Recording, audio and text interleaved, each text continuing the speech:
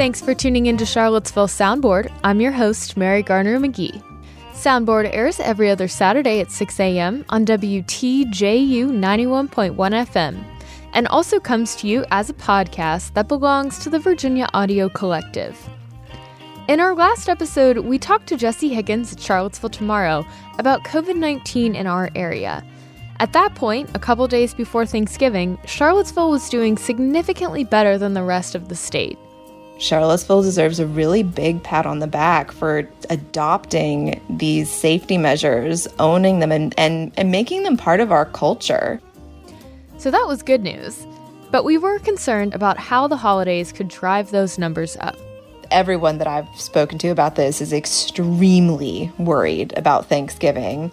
Well, now we have some indications of how cases are growing following the Thanksgiving holiday, and those numbers don't look very good. But we also have some exciting news about the COVID-19 vaccine. And stay tuned for a conversation with Sunshine Mathon and Latasha Durrett from Piedmont Housing Alliance. Affordable housing was in very short supply before the pandemic and economic crisis. And they talk us through what the affordable housing landscape looks like here in Charlottesville after the year that we've had. On Monday, the UVA Staff Senate held a town hall, looking back on the fall semester and how things went at the university and UVA hospital. So today, we're going to hear a little bit from one of the speakers at that virtual event. Dr. Mitch Rosner is the chair of the Department of Medicine and UVA's COVID-19 advisor. I wanted to just give you a review of national, regional, and local epidemiology. What are we seeing here at UVA? What's our health district looking like? And then talk also a little bit some things about vaccination, and then also give you some recommendations for staying healthy over the holidays. In terms of the epidemiology, this is no surprise to anybody who has been paying attention to the recent media. We're now experiencing about 200,000 new cases per day over Thanksgiving week, and following Thanksgiving week, we're seeing continued increases in those cases. That is seen throughout every region in the United States. The surge is really likely to due to four major factors. The cooler weather, people are more indoors, they're not social distancing as well. I think people are getting tired, so there's lower compliance rates with the public health measures, especially wearing face coverings and limiting the size of congregations. We saw really increased travel during the holidays with increased risk, and we know we have a highly infectious virus. So this is a dynamic process, but the overall message is that cases continue to rise, and that's very, very concerning to all of us. Virginia is in much the same boat as the rest of the country. COVID-19 cases are rising. And like a couple weeks ago, our health district is still faring a little better than the rest of the state. However, cases have been rising steadily here as well. As we go and look at Virginia, you can see that in early October, now going through Thanksgiving week, and currently we're seeing cases rise throughout the state of Virginia. We're also beginning to see that daily deaths reported are beginning to increase as well. There's widespread activity of COVID throughout Virginia. Here in Albemarle County, we tend to have slightly lower cases than some of the surrounding counties. There are certain outbreaks now in the Stanton area, down in Bland County in Southwest Virginia, where the case levels are very, very high. This is our UVA hospital admission summary, and you can see that our weekly COVID admissions are going up. We have plenty of capacity in the hospital, but we are concerned that we are seeing more admissions, and most of these admissions are coming from our local community. It's awful timing for a rise in cases. Hanukkah started yesterday evening, and Christmas is 2 weeks from today. Many of us are eager to spend the holidays with our loved ones. But Rosner stressed that the most important thing people can do to limit the spread of COVID-19 is to avoid travel. Now, what about staying healthy? What recommendations can I give you as we enter really a time that's pretty vulnerable? We want to travel, we want to be with family members, and we're also experiencing a surge in cases. During this particular time in the COVID pandemic, we highly recommend avoiding any travel. If you are going to gather, these are some factors that can help you gather safely. Think about the community level of COVID-19. If there's high or increasing levels of COVID-19 cases in the gathering location, as well as in areas where attendees are coming from, That's going to increase the risk of infection and spread among attendees. Think about your exposure during travel. Longer travel periods, higher risk. The location of the gathering, indoor gatherings have much more risk than outdoor gatherings. Gatherings that last longer are going to pose greater risk. And the size of the holiday gathering really should be determined by how well you can socially distance. That ability to stay apart at least 6 feet, wear a mask, and wash hands is critically important. We really want you to think about staying home, staying healthy, and saving lives by staying home. Just like Dr. Rosner said, we're in a vulnerable time. COVID-19 has never been as prevalent in Virginia as it is right now. This week, there are nearly 3 times as many new cases per day as there were during the previous peaks in May, July, and August. However, there is a light at the end of the tunnel. Dr. Rosner also talked about the university's plan for distributing the vaccine. Now, I just want to touch on the vaccination process and a little bit of an update here. 2 vaccines have completed clinical trials. They're under review by the FDA. The Pfizer drug vaccine is under review December 10th. Both vaccines are novel. They're based upon new technologies that use a messenger RNA rather than a typical antigen. The CDC, the Virginia Department of Health, are working on plans for phased deployment. The earliest the vaccine may be distributed could be as early as December 15th, but we're still waiting for word on that. However, we know that when the COVID-19 vaccine is authorized, vaccine in the early initial phase will be offered to both healthcare personnel as well as residents of long-term skilled nursing facilities. Too many uncertainties right now to predict when a particular group or person may receive the vaccine. Again, we know that healthcare personnel, workers in essential and critical industries such as teachers, first responders, people at high risk for COVID-19 severe illnesses, and the elderly are groups that are going to receive prioritization. Yesterday, the Food and Drug Administration approved Pfizer's COVID-19 vaccine for distribution.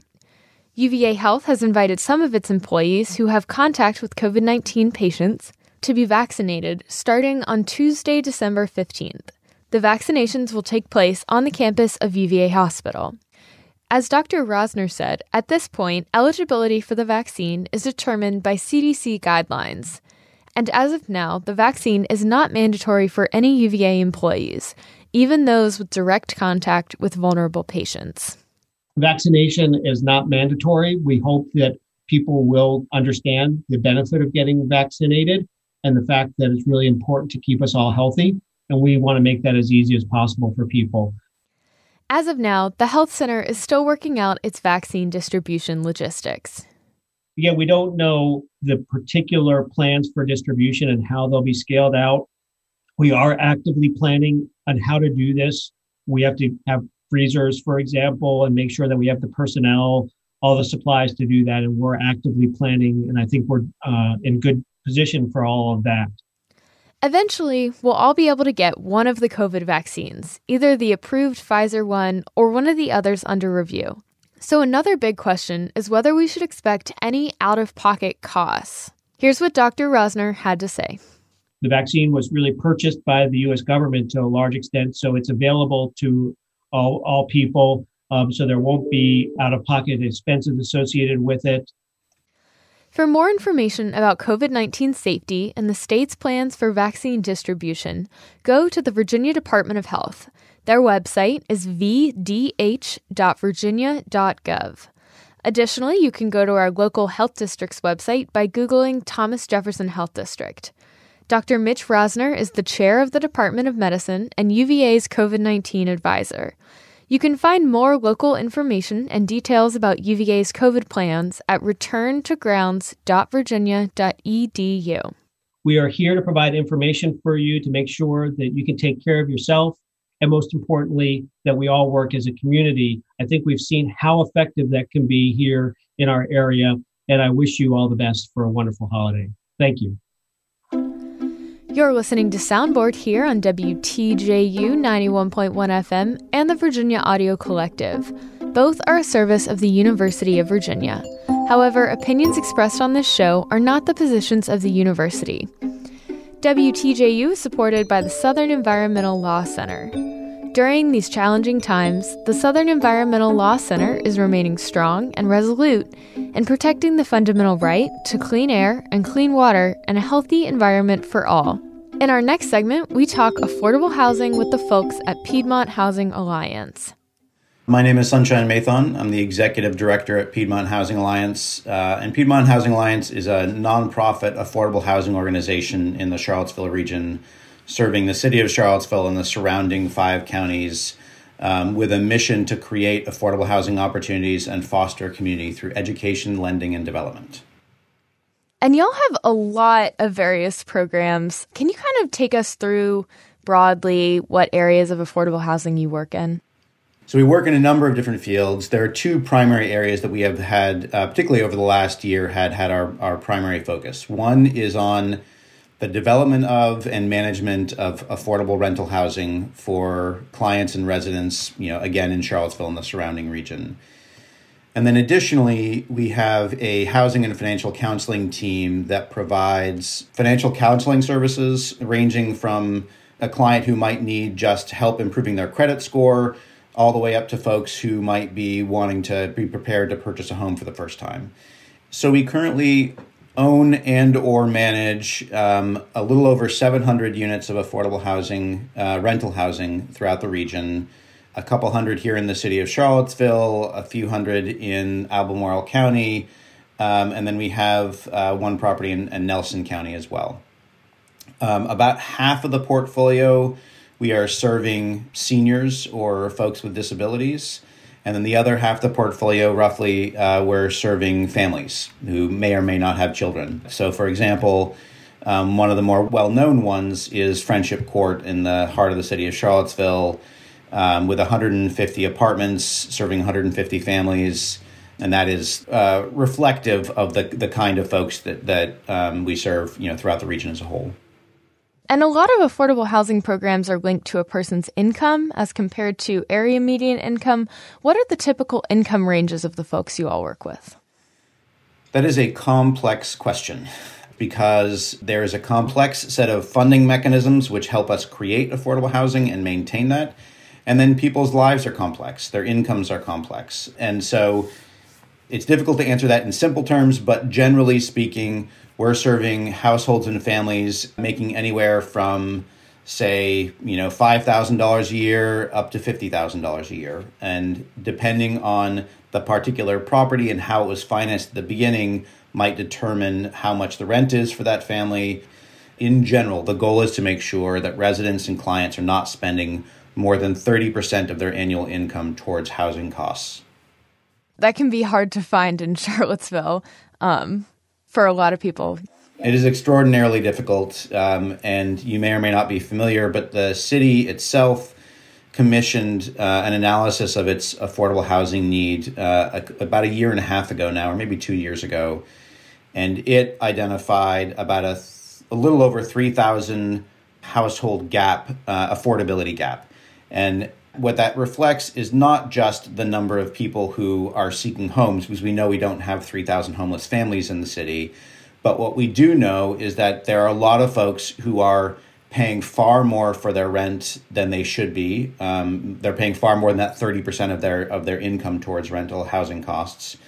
And then there are a number of folks who are otherwise housing unstable. They might be paying too much. They might be on the verge of eviction because of that. They might be living with a family member and doubled up in an environment which is neither good for either family, or it could be that they're living far outside of town because they can't find anything close into town, and then rely on either pretty modest public transportation network that we have in the region, or maybe a car that is at risk for breaking down, and so they might lose their job. And the general rule of thumb is that a household spends somewhere between $5,000 and $8,000 a year on an automobile, and that's an enormous amount of money for folks who are making between $5,000 and $50,000 a year. So it's an interconnected web of needs and resources. Which is why developments like y'all's at Friendship Court, right in downtown Charlottesville, are so essential. Can you kind of introduce us a little bit more to Friendship Court for people who aren't familiar? Yeah, Friendship Court is a couple of blocks south of the downtown mall.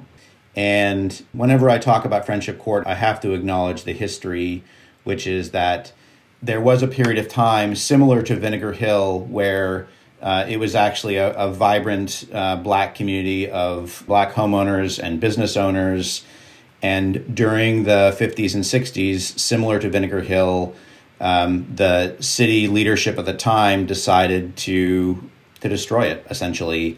And Friendship Court was built in 1978. Thereafter, it's a dark history.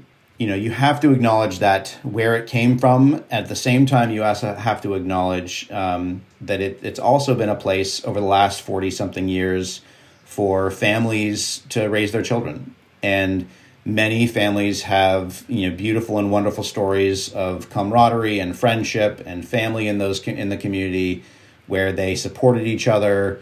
And, people have called it home for a long, long time.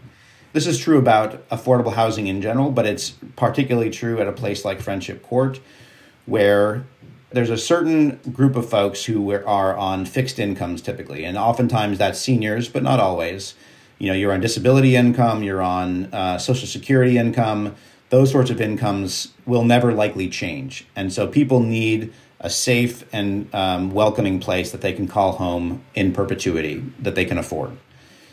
There are other folks for whom Friendship Court acts as a safety net in times of financial stress. Maybe a family gets divorced or somebody loses a job, and having the capacity to live at Friendship Court and have their rent change with their income gives them a grounding to be able to kind of sustain their family and not become homeless.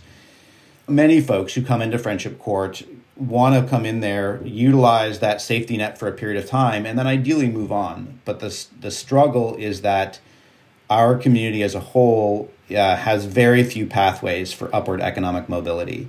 And in fact, there was a New York Times article that came out 3 or 4 years ago now that highlighted Charlottesville as being in the bottom 3% nationwide for opportunities for upward economic mobility. So I've heard people say this before, when you're born poor in Charlottesville, you die poor in Charlottesville. And that's a pretty brutal statement, but it's the reality for many families here. It's a duality. There's positive and there's negative. It's been a home for 150 families in the heart of Charlottesville for over 40 years now. What is the process like for people to get a place to live at Friendship Court or at one of your other developments? So the process is guided by fair housing law, and it's guided by the financing model that helped create it in the first place. So in the case of all of our properties, a family or an individual comes in, and the primary thing that we look at is their income to make sure that they can qualify for the subsidy that's in place at the property. And as I mentioned before, that's a complex process. But once we have that finalized, there is a brief background check and credit history check, just like in any sort of normal rental apartment application process. We do typically try to have a more thoughtful and empathetic perspective on people's history, recognizing that people have blemishes on their, say, credit history report. We try to work with those families to try to figure out how to get them housed. So we go through that process of determining their income. Once we get through that, then typically they go on a waiting list. And the waiting list is there because the need is intense. Every affordable housing community, whether it's public housing, Friendship Court, other communities that we operate, there is far more demand than there is availability. So then we go through that waiting list following fair housing rules, and basically it's a first come, first served basis. So you all are managing a big redevelopment project at Friendship Court. What are the goals of that redevelopment? The redevelopment of Friendship Court is driven by resident aspirations, resident goals. So when it was built in 1978, it was built by a private developer, but it had a HUD Section 8 contract that provided that rental subsidy. We've been able to renew that Section 8 subsidy contract every few years, and in 2018, we renewed that for another 20-year cycle. But in that process, we also engaged with the residents, and the engagement began prior to my personal arrival, but it began about 4 or 5 years ago, and the residents have developed a plan about what they want to see for the redevelopment that is actually pretty extraordinary. There's a body of residents, 8 residents who represent their community, who are elected by their neighbors to represent them through this process. And essentially, we have met at least monthly for the last 4 years as we build this plan and bring it towards fruition. So the resident goals are a few different ones. One is that as the redevelopment happens, they wanted to ensure there is zero displacement of current residents.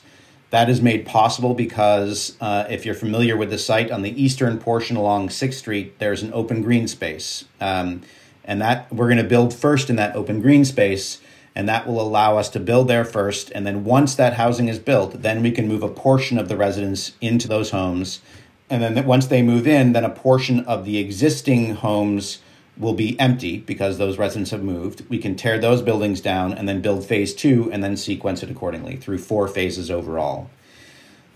One of the other goals of the residents is to increase the amount of affordable housing in the city as a whole. So currently there are 150 apartments on the site. By the time we're done with phase 4, that will be in the ballpark of about 450 apartments. So it's a pretty significant increase. And the residents wanted to do that for a couple of reasons. One is, again, to increase the number of affordable housing units in the community as a whole. But secondarily, back to what I was referencing earlier about being able to move kind of up and on.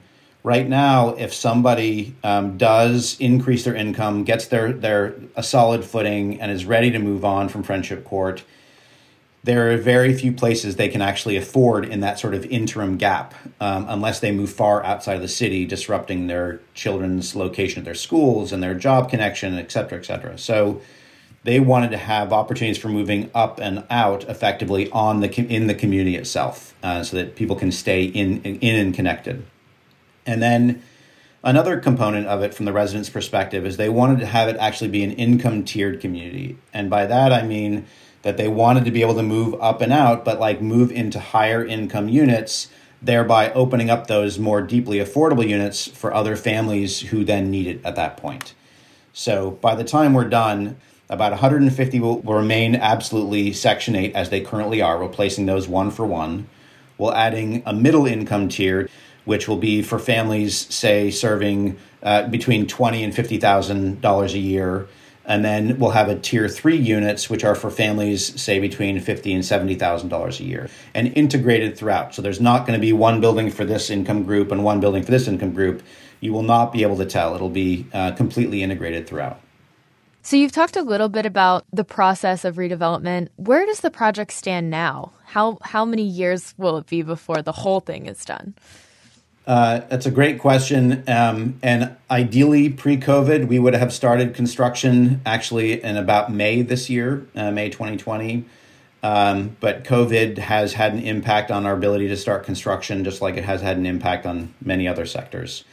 But knock on wood, we think we have a plan for starting construction in mid to late January 2021. So just about a month or month and a half away is our goal. Because we have this zero displacement goal, we have to complete one phase of construction before we can begin the second phase. And generally speaking, it will be on a 2-year cycle. So we start construction in 2021. That will be completed in early 2023, roughly. And then residents will move in. Then we'll start the next construction and then sequence it accordingly. So 4 phases, 8 years total.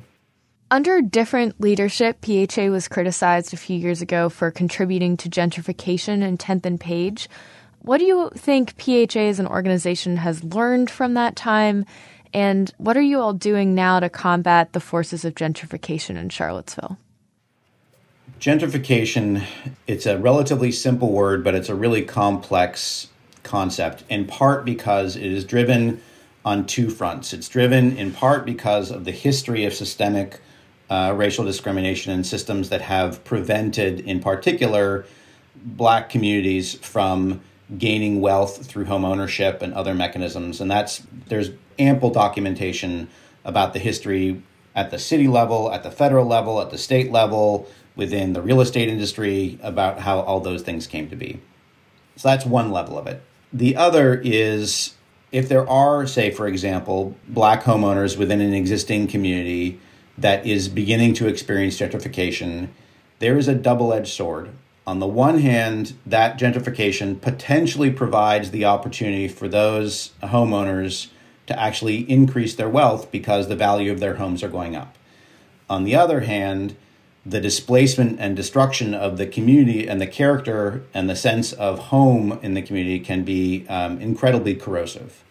The work that was done, and it was prior to my time, but the work that was done at the 10th and Page neighborhood was done in partnership with some residents there. And the goal was, as I understand it, was a combination of trying to reroute the community and having a mixed income and mixed race community. And if it had been doing its work the way that I think that was at least envisioned by some, is that it should have been providing a pathway for homeowners, low-income homeowners, to accrue wealth. But inevitably what happens, unless there are guardrails around that process, inevitably what happens is you have families who then do decide to move, who do take advantage of that increased equity and then sell. And in a context of a neighborhood experiencing gentrification, oftentimes that sale then goes to a middle income or higher income white family, which then catalyzes further the gentrification process. There are models out there for setting up those sort of guardrails around gentrification. And in some ways, that's part of what we are going to be trying to do over the next few years. We are in the process right now of, hopefully, knock on wood, we'll be merging with the local community land trust entity. And the community land trust model is a mechanism for home ownership, but then provides those guardrails to ensure that when homes get resold, they do get resold to low-income homeowners, and there is the wealth creation, but it retains the character of the neighborhood over the long run. Every system like that has pros and cons, and there are cons with the CLT model from some people's perspective as well, the community land trust model. But as we look to the future, our work, I hope, will be looking at how to try to create wealth for low-income homeowners, particularly Black homeowners in the community, and at the same time, trying to put into place the guardrails that are necessary to keep that wealth in the communities themselves as well. Thanks for taking the time to go through all that. So this has been a really crazy year, and I'd like to go through some of the things that we've all lived through and kind of talk about how they influenced your work, the work of creating and securing affordable housing here. So starting with COVID-19, how have the families you all served been impacted by the pandemic? Families, I should say, and seniors and people with disabilities. Everyone has been impacted, and extend that to actually our staff as well. It's been a really, really hard year. Obviously, we all know that when COVID basically shut down businesses nationwide, one of the things it did is it put frontline workers and workers in, say, the entertainment industry, or working in restaurants, or supporting students at UVA. A lot of those jobs were jobs held by people in the communities that we serve, as well as others, low-income communities in general. So they have been most hard hit of everybody.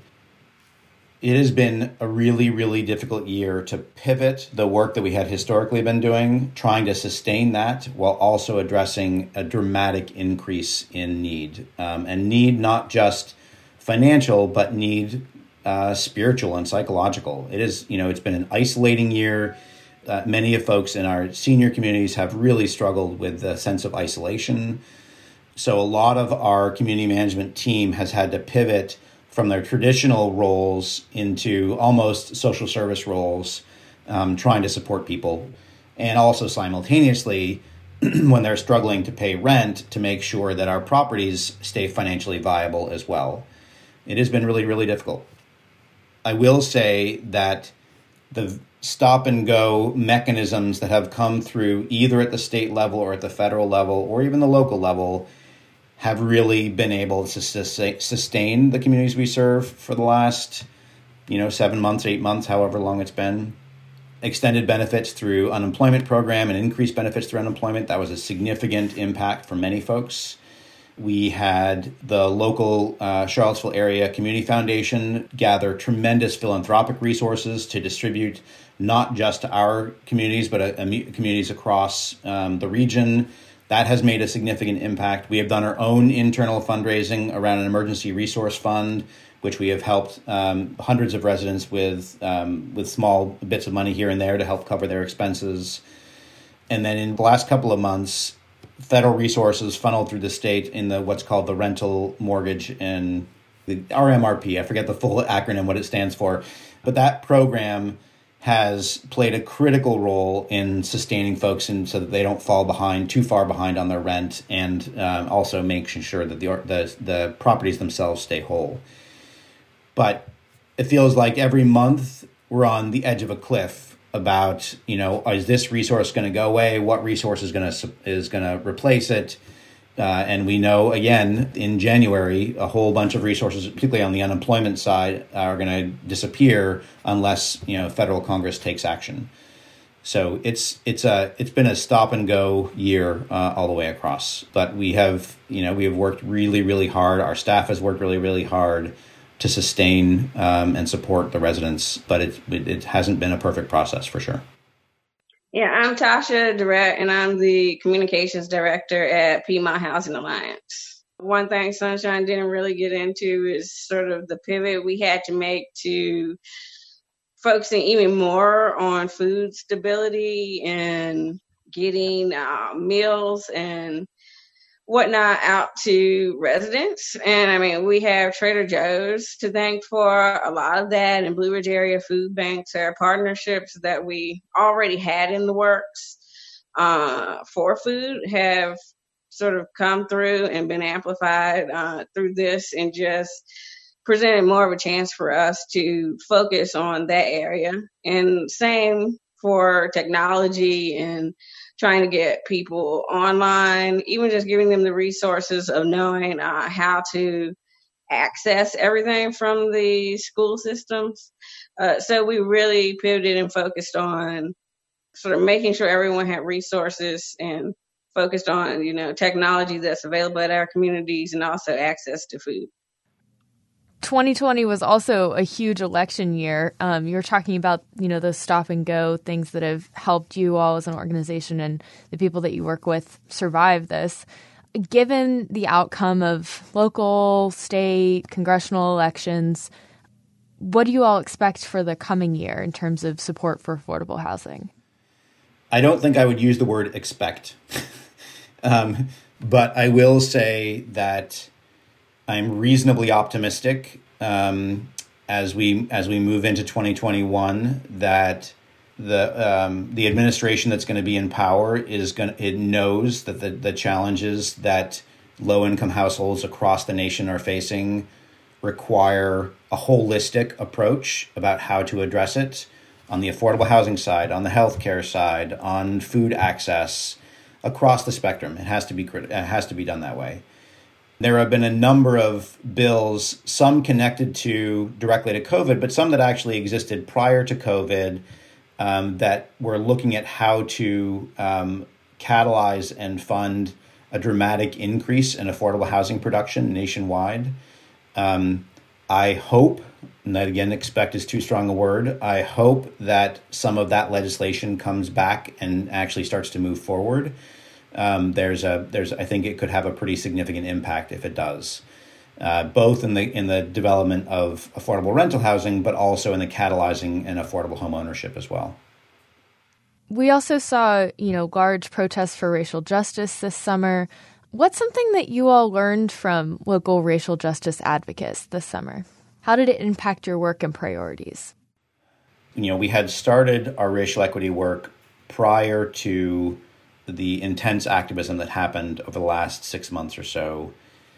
But at the same time, the work that activists have done, both locally and nationally, I do think has changed the game. It has changed how far and how fast I think we as an organization can go. I think it also has changed how far and how fast other organizations will be expected to move. That's public institutions like the police department, but it's also in the nonprofit sector. It's also in the funder sector, those philanthropic organizations or individual donors. It really has changed the narrative about what that essentially every call to action I've seen on the funding, affordable housing, home ownership, all those aspects, every single call to action or opportunity now layers over it an aspect of expectation that racial equity is a primary lens of how you evaluate. And it really has made it commonplace and a clear expectation that racial equity is part of what you do, what we do. Well, that does it for this week's edition of Soundboard, your source for news, culture, and community issues in Central Virginia. My name's Mary Garner McGee. Our theme song is Kioja Beat by Marina Lasco and Jay Pun. This is Charlottesville Soundboard.